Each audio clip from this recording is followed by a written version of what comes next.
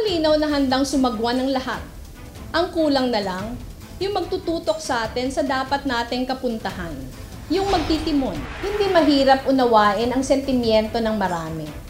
Na para bang walang timon, walang direksyon, walang malinaw na horizon kung kailan at paano masusolusyonan ang pandemya. At kung walang mamumuno, tayo mismo ang hahakbang, tayo mismo ang magtutulungan, tayo mismo ang bibitbit sa isa't isa, tayo mismo ang haharap, tayo mismo ang mangunguna. Ito naman kay Leni in her ending statement said that kung hindi ko daw gawin ng gobyerno, gagawin ng tao. Well, sa panahon itong pandemic, medyo desperado ang mga tao. Tapos dagdagan ninyo ng mga ganon na wala naman kayong base. Sana may ipakita kayo. Please do not add fuel to the fire. Maski na sabihin ba ninyo mamatay ako bukas, it cannot solve the problem of the country.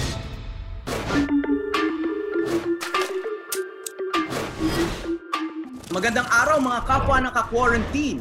Sa ilalim ng saligang batas, ang vice-presidente ay isang spare tire.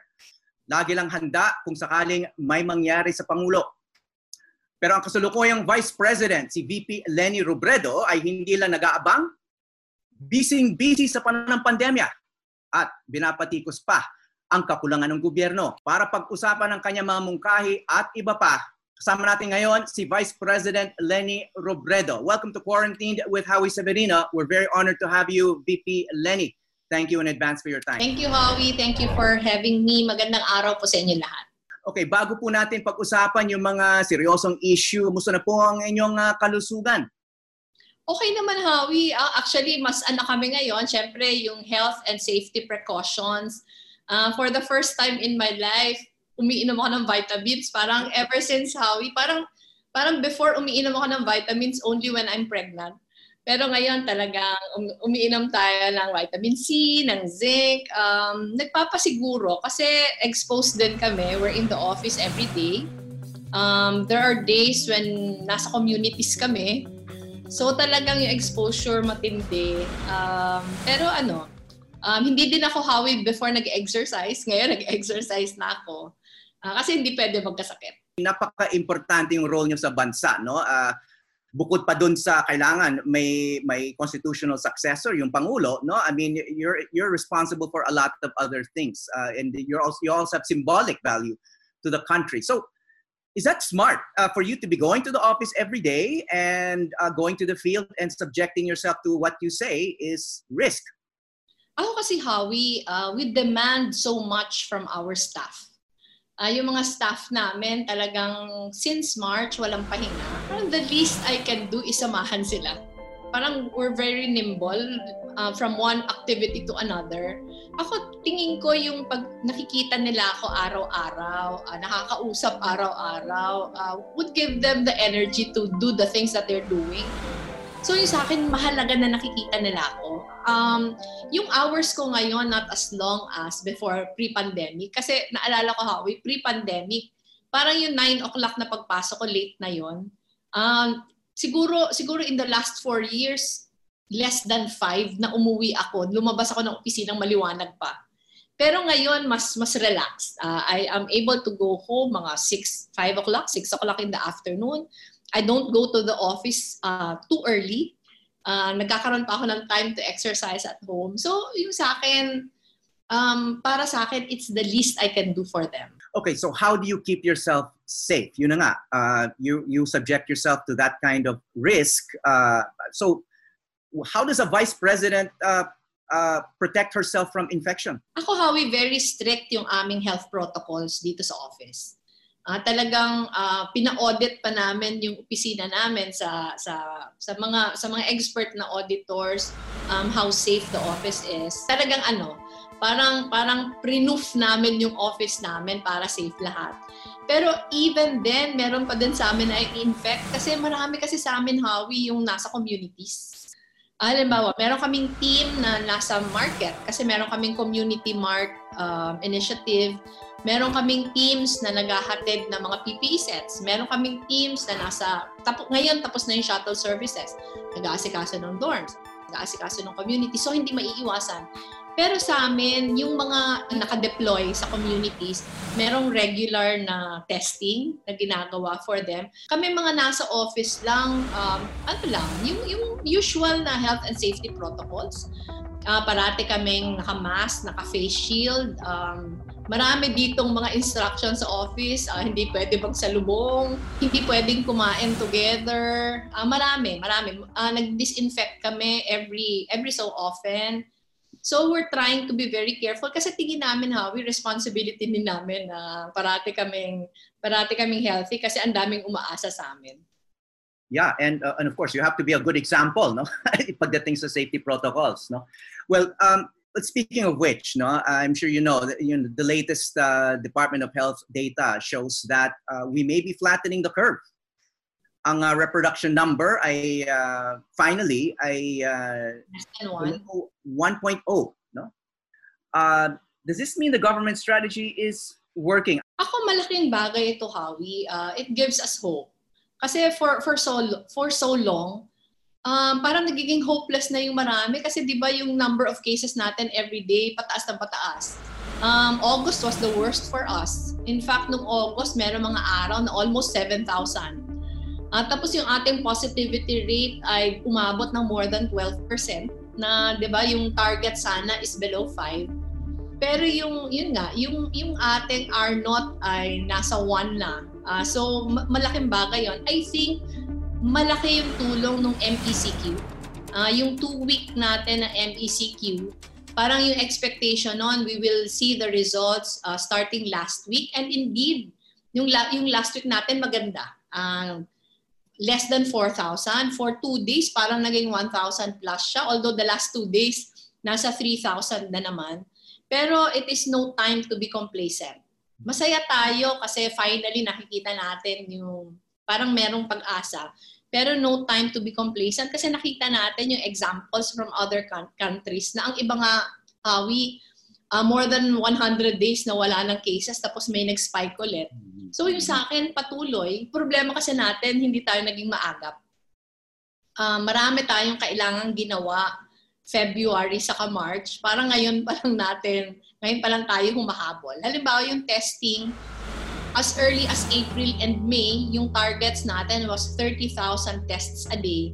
Parang na-reach lang natin yung July.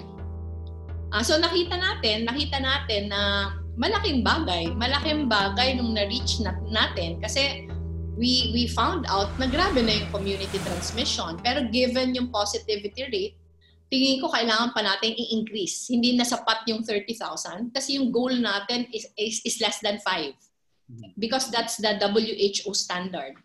So kailangan i-increase pa natin yung tests. Ngayon humabol na tayo. Meron na tayong yung One Hospital program.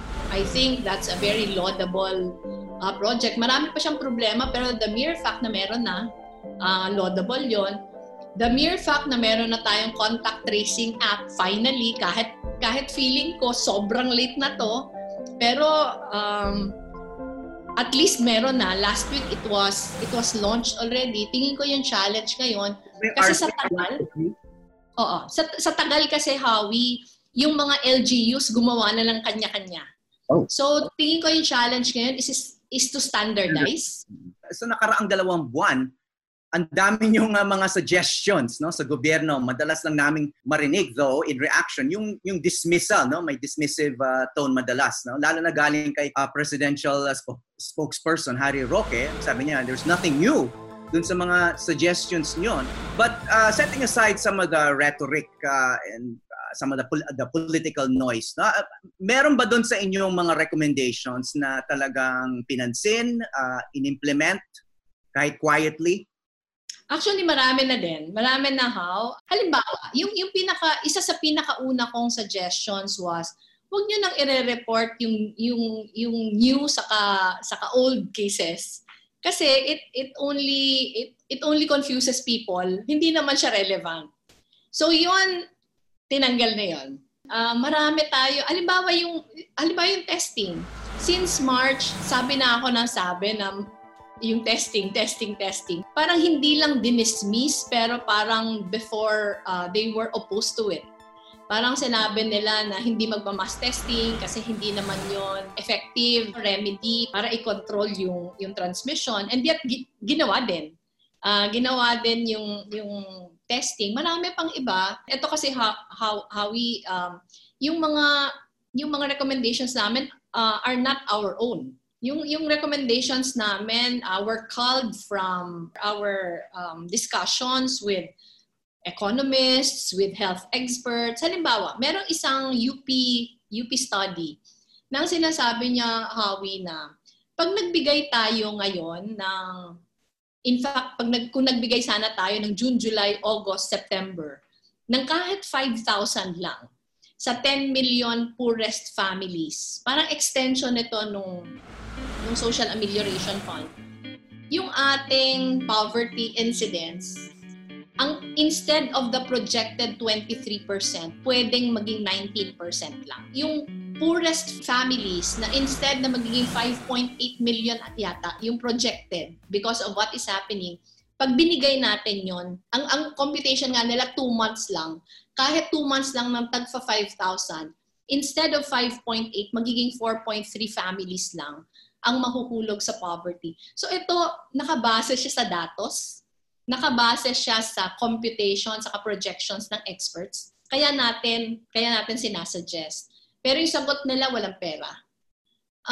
Halimbawa yung DepEd.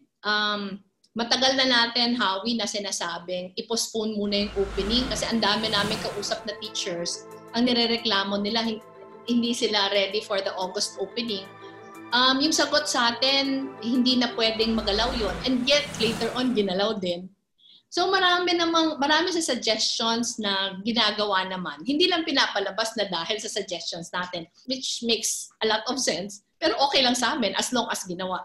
Yung sa atin, Howie, ano lang naman, I think responsibility ko din because we've been talking to a lot of people also, not just experts, pero people on the field na nagpapaabot, halimbawa teachers, nagpapaabot ng kanilang mga kahirapan. Tingin ko responsibility ko kasing sabihin eh. So yung sa akin, hindi naman pagpuna, pero tingin ko responsibilidad ko na to be vocal about the things that dumadating din sa lap namin. Kasi paano makakarating?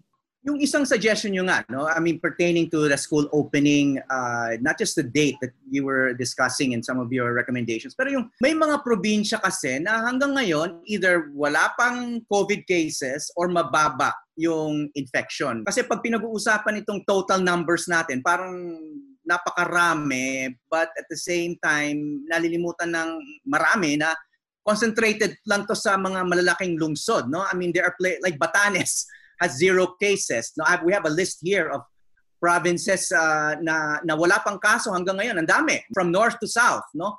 So, nakakapagtaka lang, bakit kailangan i-suspinde yung physical classes sa lahat ng schools? It seems like a cookie-cutter solution for a problem that varies from one province to another. Actually, Howie, sumulat ako kay Secretary Briones about it. Yung suggestion ko doon, kasi meron naman siguro sila na parang risk assessment ng buong bansa. Ang suggestion ko sana, doon sa mga mababa yung risks, payagan na nila yung mga face-to-face classes, siguruhin na lang na yung health protocols sinusunod. Kasi ako Howie, we've been doing Angat Buhay, our anti-poverty program for 4 years already. Ang pinupuntahan namin ng mga lugar, yung talaga sobrang lalayo. And marami dito sa mga lugar na to walang kuryente.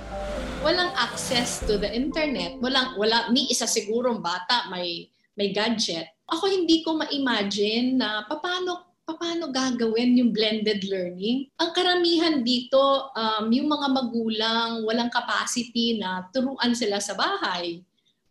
Either busy sa mga field o sa nangingisda o whatever, or hindi din nakapag-aral. Marami tayong mga difficult learners. Ang example ko na lang nga, Howie, I think I spoke about this in one of my speaking engagements. Meron kaming partner, yung Concepcion in Iloilo. Marami siyang mga islands. At yung mga islands niya, wala pang transmission sa islands. pwede namang mag-face-to-face classes. Pero parang yung order kasi, Howie, one size fits all nila. Na I think masyado tong detrimental sa education ng mga bata. Lalo na halimbawa, non-readers. Yung mga kailangan talagang tutukan. Pero parang pinapanindigan kasi na definitely no face-to-face. So yung sa akin lang, umaasa pa ako na September pa lang naman ngayon. Baka by October, magpalit na ulit yung isip. Pero it doesn't make sense na ipilit na pwede naman na, sabi mo nga, Batanes, yung Dinagat Island. Wala Very minimal yung cases nila. Ang cases nila, LSIs lang na control nila. So, alam mo yon, halimbawa, yung places like Tawi-Tawi, Basilan, kahit pa may cases doon, mga isla-isla ito na merong mga isla na hindi mo kailangan ipilit yung modular na modality. Well, actually, nung huli namin nakausap si Secretary Briones, she was very open to it, no? Of course, there's some resistance to opening, even among teachers, no, who are very scared. But yung isang feedback na nakukuha namin from local executives, itong modular na kailangan nang mag-print out ng napakaraming papel, no? I mean, that takes a lot of money.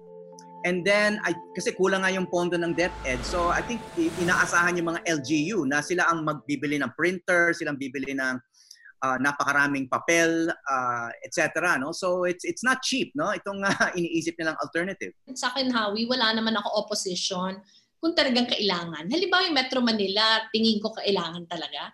Dahil yung transmission dito matindi. Siguro may mga ibang lugar pa na kailangan talaga. Pero sana wag lahatin. Kami, on our part, we launched a program called Bayanihan Eskwela. And one of the components of that program is putting up community learning hubs sa mga lugar na may kahirapan. So, ang pinaka-ideya ng community learning hubs, merong isang center sa community where computers are there, printers are there, tutors are there, and children can go to have access to online materials, can print, have teachers available. By schedule ito, ang partner namin dito, yung local. As of now, meron na kaming 12 na ginagawa, merong 48 na nakaabang. So we plan to put this up in places na kailangan. Pero yung problema kasi namin, Howie, napakaliit ng aming office. So kahit namin to gagawin, hindi naman namin mapupuntahan yung lahat na may problema. I've talked to a lot of mayors already. In fact, naka-attend ako ng mga Zoom meetings and webinars with them. Pare-pareho yung reklamo na they have been bombarded with solicitations from their schools for risograph machines, mga papel. Kahit kami, sobrang dami na nagsusulit kami ng mga papel. So yung sa akin, sana magamit nila yung risk assessment. Kasi meron namang parang may survey sheet. When you enroll, may survey sheet. So sana yung nakabase sa datos yung pagdidesisyon. Okay, we were reviewing your recommendations. Marami nga, no? But there was one item that we noticed was missing, no? You haven't called for the resignation of Health Secretary Francisco Duque, no? Who's been under fire for months now. Even the president's allies, some of the president's allies have called for his resignation. Pero you oppose these calls. Ayun, wouldn't that be a solution to some of these problems? Kasi napakalaking distraction ngayon itong nabanggit nyo nga, itong PhilHealth corruption scandal, etc. And of course si Duque is still the chair of PhilHealth. So why have you persisted in not calling for his resignation? Unless you've changed your mind since the last statement. Hindi. I haven't changed my mind. Sa akin kasi, Howie, yung problema natin is so much bigger than Secretary Duque. Para sa akin, yung problema talaga, yung national government, na parang walang sistema. Ako, in fairness to the agencies, yung mga agencies, ang daming ginagawa. Yung mga agencies have been laboring for more than 6 months already. Local government units, ganun din. Pero parang walang cohesive na plano. Yung term ko nga dito sa public address ko, Howie, walang tumitimon. Parang walang konduktor. Pag tiningnan mo yung mga ginagawa ng mga agencies, parang working in silos pa din. Halimbawa, yung latest furor about the white sand sa Manila Bay, para sa akin, kung may tumitimon, hindi yun nakalusot. Alam mo yon, parang in the midst of the pandemic, may isa sanang nasa taas na nagsasabi na lahat ng gagawin ng lahat na agencies, whether it's a team or what, ako yung commander, all hands on deck tayo, ang aasikasuhin natin, lahat na COVID-19 na related na programs. Para sa akin, yung failure, yung sistema, hindi lang naman si Secretary Duque. So para sa akin, whether tanggalin mo si Secretary Duque, kung ganito pa din yung sistema, the problems will persist. Okay, well, you quoted from your last statement, no, or your August 24 statement. Sabi mo nga noon, para bang walang timon, walang direksyon, walang malino na horizon kung kailan at paano masusolusyonan ang pandemya, no? And then among those who reacted was the president. Sabi niya nga, you were adding fuel to the fire. Were you surprised by his reaction? And who were you referring to nung sinabi mong walang nagtitimon? Ako ideally kasi, ideally, Howie, dapat si Presidente yung tumitimon. Pero halimbawa, ayaw niya yung role na yon or busy siya with other things, at least sana may isa. Kung hindi siya, at least mag-assign siya ng somebody na in his stead, na pwedeng one of the cabinet secretaries, pero with the same authority. Alam mo yon, na susundin ng lahat ng mga departamento na magtrabaho tayo magkakasama. Parang whole of government approach sana. Hindi yung kanya-kanya tayong ginagawa. Kasi parang napaka-frustrating tingnan. Napaka-frustrating tingnan na yun nga, hindi mo alam kung ano yung direksyon. Yung sasabihin ng isa, sasalungatin ng isa. Yung direksyon ng ahensya hindi sabay-sabay. And I think nakikita ito during the press conferences. I have been religiously watching the Monday press conferences. Dapat sana yung press conferences for me, dapat reassuring, dapat, di ba? Alam mo yun? Ako pinapanood ko hindi lang yung sa atin, pinapanood ko yung sa, alimbawa, yung sa New Zealand. Para yung press conferences ni Prime Minister Ardern, parati kong pinapanood. Yung sa Taiwan, pinapanood ko.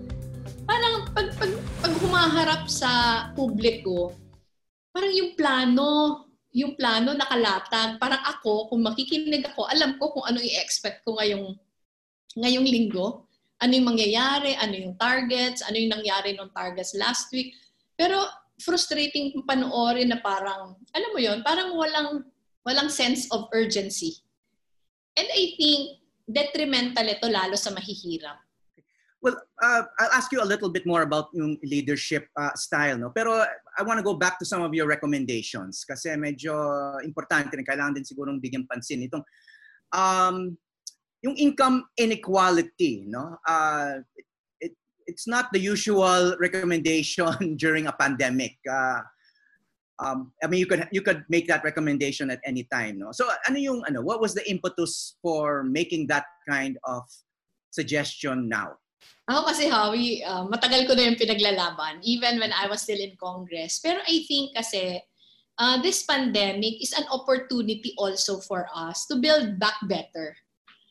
Para sa akin, no matter how destructive this pandemic has been, pagkakataon ayusin natin yung dati ng mga mali. And nakita kasi natin ngayon na yung inequalities parang na-exacerbate niya pa yung damage. Kasi halimbawa, kami, government employees, ngayong pandemic, we're better off. Kasi may sweldo kami. Pero not everyone is parang is in a similar situation. Yung mga may pera ngayon, parang hindi masyadong mararamdaman yung pagtigil ng ekonomiya for 5 months, 6 months. Pero yung mga walang-wala, talagang parang lalong nag-widen pa yung gap. Halimbawa, Howie, when we go to communities, halimbawa, yung mga mananahe ng PPE sets, pinuntahan ko yun isa-isa. Pinuntahan ko yung lahat na grupo. And every time we go, may isang common na sinasabi. Ang common na sinasabi, ma'am, salamat at nagpatahi ka sa amin. Kasi meron na kaming pambili ng pagkain, saka pambili ng gamot. Alam mo yun? Parang how much are they getting from the PPE sets na pinapatahi namin? Ang konti. And yet, para sa kanila, it already spelled the difference to eating or not eating. So I was asking them, nung hindi pa kami nagpapatahi sa inyo, paano kayo? So ang sagot nila sa akin, ma'am, umaasa lang kami kay Kapitan. Kaya pag nagsabi na sa amin si Kapitan na ilabas namin yung mga upuan sa labas, naiiyak na kami sa tuwa. Kasi ang gustong sabihin niyan, makakakain na kami. Alam mo yun? Parang para sa... ang daming ganon. Pero parang ang layo ng agwat ng, yung iba, ano lang, alam mo yon, kahit nabawasan yung income, hindi siya mag-aalala kung may kakainin siya o wala. Kahit nabawasan yung income, meron pa din siyang pambili ng gamot. Pero yung iba talaga, yung isang kahig, isang tuka. So para lang sa akin, Howie, magre-rebuild lang naman tayo. Bakit hindi na natin ayusin? So kaya ako siya talaga siningit doon.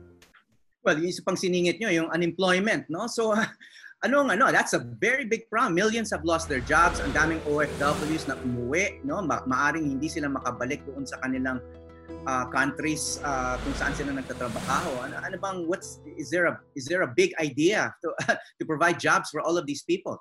Ako para sa akin, Howie, kailangan pagplanuhan ng maayos. Kasi halimbawa, one of the things na sinabi, yung Balik Probinsya program, hindi siya kasing dali na magpo-provide ka ng sasakyan para iuwi sila sa probinsya. Kailangan maayos yung plano. Kung iuwi mo sila sa probinsya, ano yung tulong mo dun sa probinsyang uuwian niya para masiguro na makakreate ng environment na magkakaroon siya ng trabaho. So yung sa akin, sana pagplanuhan. Halimbawa, marami ngayong trainings, maraming grants, livelihood grants, maraming pautang. Pero para sa akin, hindi siya enough. Kailangan i-handhold yung mga tao, lalo na kung bagong magne-negosyo. I-handhold siya. Ano bang skills yung kailangan niya? For a very long time kasi, Howie, isa din ito sa frustrations ko, na ang dami nating trainings, ang daming skills trainings, pero parang yun na yung end all ng yung skills training, parang yun na yung ating accomplishment. Parati ko sinasabi, hindi yan measure ng accomplishment kung ilang trainings yung nabigay natin. Yung measure ng accomplishment, ilan ba yung nagkaroon ng hanap buhay? Or yung dating may hanap buhay, ano ba yung increase sa income niya? Dapat ganun yung metrics. VP Leni, I want to bring up something that some of your critics have been saying. No? Sinasabi ng iba, ano bang kay ninyo to be speaking out on policy matters, delivering services, giving primetime addresses, nagbabatikos pa kayo ng administrasyon. To quote for example, no, from a Manila Times editorial, we know the Manila Times has been quite critical of you. Ang sabi doon ay, we can find nothing in the Constitution that says the Vice President has any role to play in policy making in our republic. They published this editorial after you called on the government to call off the drug war. No? So, ano ba ma'am yung legal basis ninyo to be speaking out on policy matters? If your main role, ayon dun sa salitang batas nga, is to be on standby in case anything happens to the President. Ako, Howie, palagay ko kahit hindi ako VP, may karapatan ako. Kahit hindi ako VP, kahit ordinaryong mamamayan lang ako, may karapatan akong ipahayag yung aking mga mungkahi. May karapatan akong mag-criticize if I need to criticize. Kasi yun yung demands ng pagiging Pilipino ko. Ang demand sa akin as a Filipino ay maging bahagi ako sa nation building. Ako, if you noticed, Howie, I only made public my recommendations July, August. I was silently working kahit nagbigay na ako ng letter kay Secretary Roque. I was quiet about it for some time kasi I wanted to give this administration a chance. Pero yung sa akin lang, Tayo yung pinakamahabang lockdown. Marami na ako nakikitang kakulangan. Parang it would be a disservice to the people kung hindi ako magboboses ng kakulangan. Yung sa akin, I know that I will be criticized for it. I know na ito-troll na naman ako, pero I think may bigger responsibility at stake. And maraming tao ang hindi nabibigyan ng pagkakataon. And sa akin, Howie, meron akong ganong platform. Kasi VP ako. Gagamitin ko yung platform na yon para maging boses ng mga taong pareho yung paniniwala sa akin. It might not be the same for all, pero may mga taong pareho ng aking paniniwala. So sa akin, obligasyon yun. And hindi pwedeng sabihin na dahil hindi ako presidente, hindi ako pwedeng magsalita. Kasi kahit, as I've said, kahit walang katungkulan, pwedeng magsalita. I wanted to ask yun nga, nabanggit nyo kanina yung leadership style. I also want to add a gender question to that, no? And whether gender makes a difference in leadership. Napaisip kasi ako nung may nabasa akong bagong labas na study sa UK, no?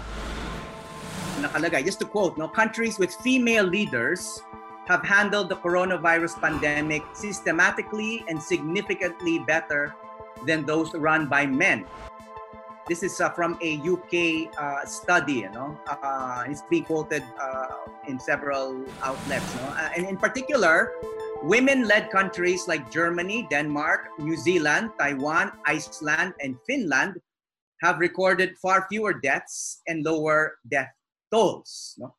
Of course, hindi naman niya kinontra specifically to men-led countries, but we know some prime examples of some poorly led and male-led countries, no? US, UK, Brazil are among the poorest performers pagdating dito sa COVID emergency, no?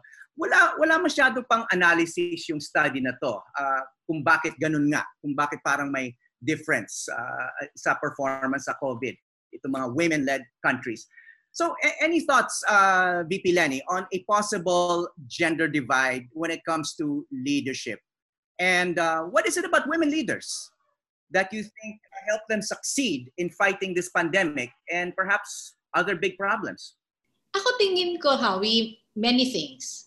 Number one, mas nakikinig yung babae. Yung babae mas sanay to consult, mas sanay makinig, more inclusive. So pag more inclusive ka, there is a tendency to listen to as many people as possible. Yun number one. Number two, I think yung women talagang mahusay parate sa crisis. Kasi yung attention to details. Ang women may tendency maging micromanagers. Yun yung fault ko, Howie. Yung fault ko, I tend to micromanage a lot. Pero parang marami akong pinapakialaman. And in times of crisis, tingin ko advantage siya. Advantage in the sense na hindi ka matutulog hanggang hindi maayos lahat. Parang nanay sa bahay, di ba? Pinakaunang gumigising sa umaga to make sure that everything is prepared already before the husband and the kids wake up. Tapos last to sleep dahil gusto niya maayos lahat. I think yun. Pangatlo, sanay mag-multitask. Yung babae, sanay mag-multitask, sanay na maraming ginagawa all at the same time and na ma-manage to give attention to everything. Tingin ko yun. Tingin ko kaya mahusay yung mga babae sa crisis. Kasi tutok na tutok. Parang nabasa ko din to, Howie. Parang yung men, number one, parang mahirap maging hindi mahusay makinig. Yung pangalawa, mahilig mag-delegate. So yung kabaliktaran naman nun, yung sobrang tutok, and in crisis situations like this, nakakatulong talaga siya. Speaking of gender and women leaders, does it bother you na yung iba ay parang obsessed doon sa inyong itsura? I don't know if they pay if these critics are paying much more attention to you because you're a woman or or what, no? Pero is this something that women leaders always have to cope with, that maybe a lot of male leaders don't have to worry so much about? Ako hindi lang yun, Howie. Actually, if you look at other women leaders, parang mas vulnerable siya. Mas vulnerable in the sense na talagang yung society hindi pantay ang pagtingin sa lalaki sa babae. Tapos yung lalo pa ako, Howie, kasi byuda ako eh. Dahil byuda ako, I've been subjected to so much. Pero yung sa akin, yung parati kong sinasabi na parang hindi ko siya ito-tolerate. Hindi ko siya ito-tolerate, but at the same time, I won't let this get in the way of what I need to do. So yung sa akin, unfortunate na yung society ganun pa din, na you are judged by how you look, or parang you're more vulnerable to fake news. And yung vulnerability ng babae, wala yung lalaki noon eh. Parang ang lalaki, pag lalaki yung leaders, parang maraming excuse. Lalaki kasi siya. Pero pag babae, parang we are subjected to higher standards, which I think is also okay. Ako para sa akin, yung public officials should really be subjected to higher standards. Pero ang hindi sa akin okay, pag lalaki, hindi ganon. So para sa akin, kailangan pang pagtrabahuhan. Kailangan pang pagtrabahuhan na i-shatter yung ganitong maling mga pananaw.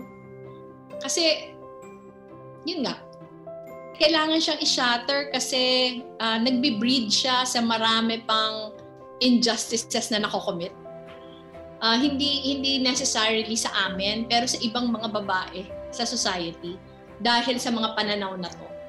So yung sa akin, Howie, we put a lot of premium on gender equality. If only not to protect just women, pero if only to make it a parang societal advocacy na dapat lahat tinitreat na pantay-pantay. You know, one of your main responsibilities is your constitutional duty, no, to be ready, to always be ready. No? So, how ready do you think you are today, just in case you need to perform this duty of being a constitutional successor?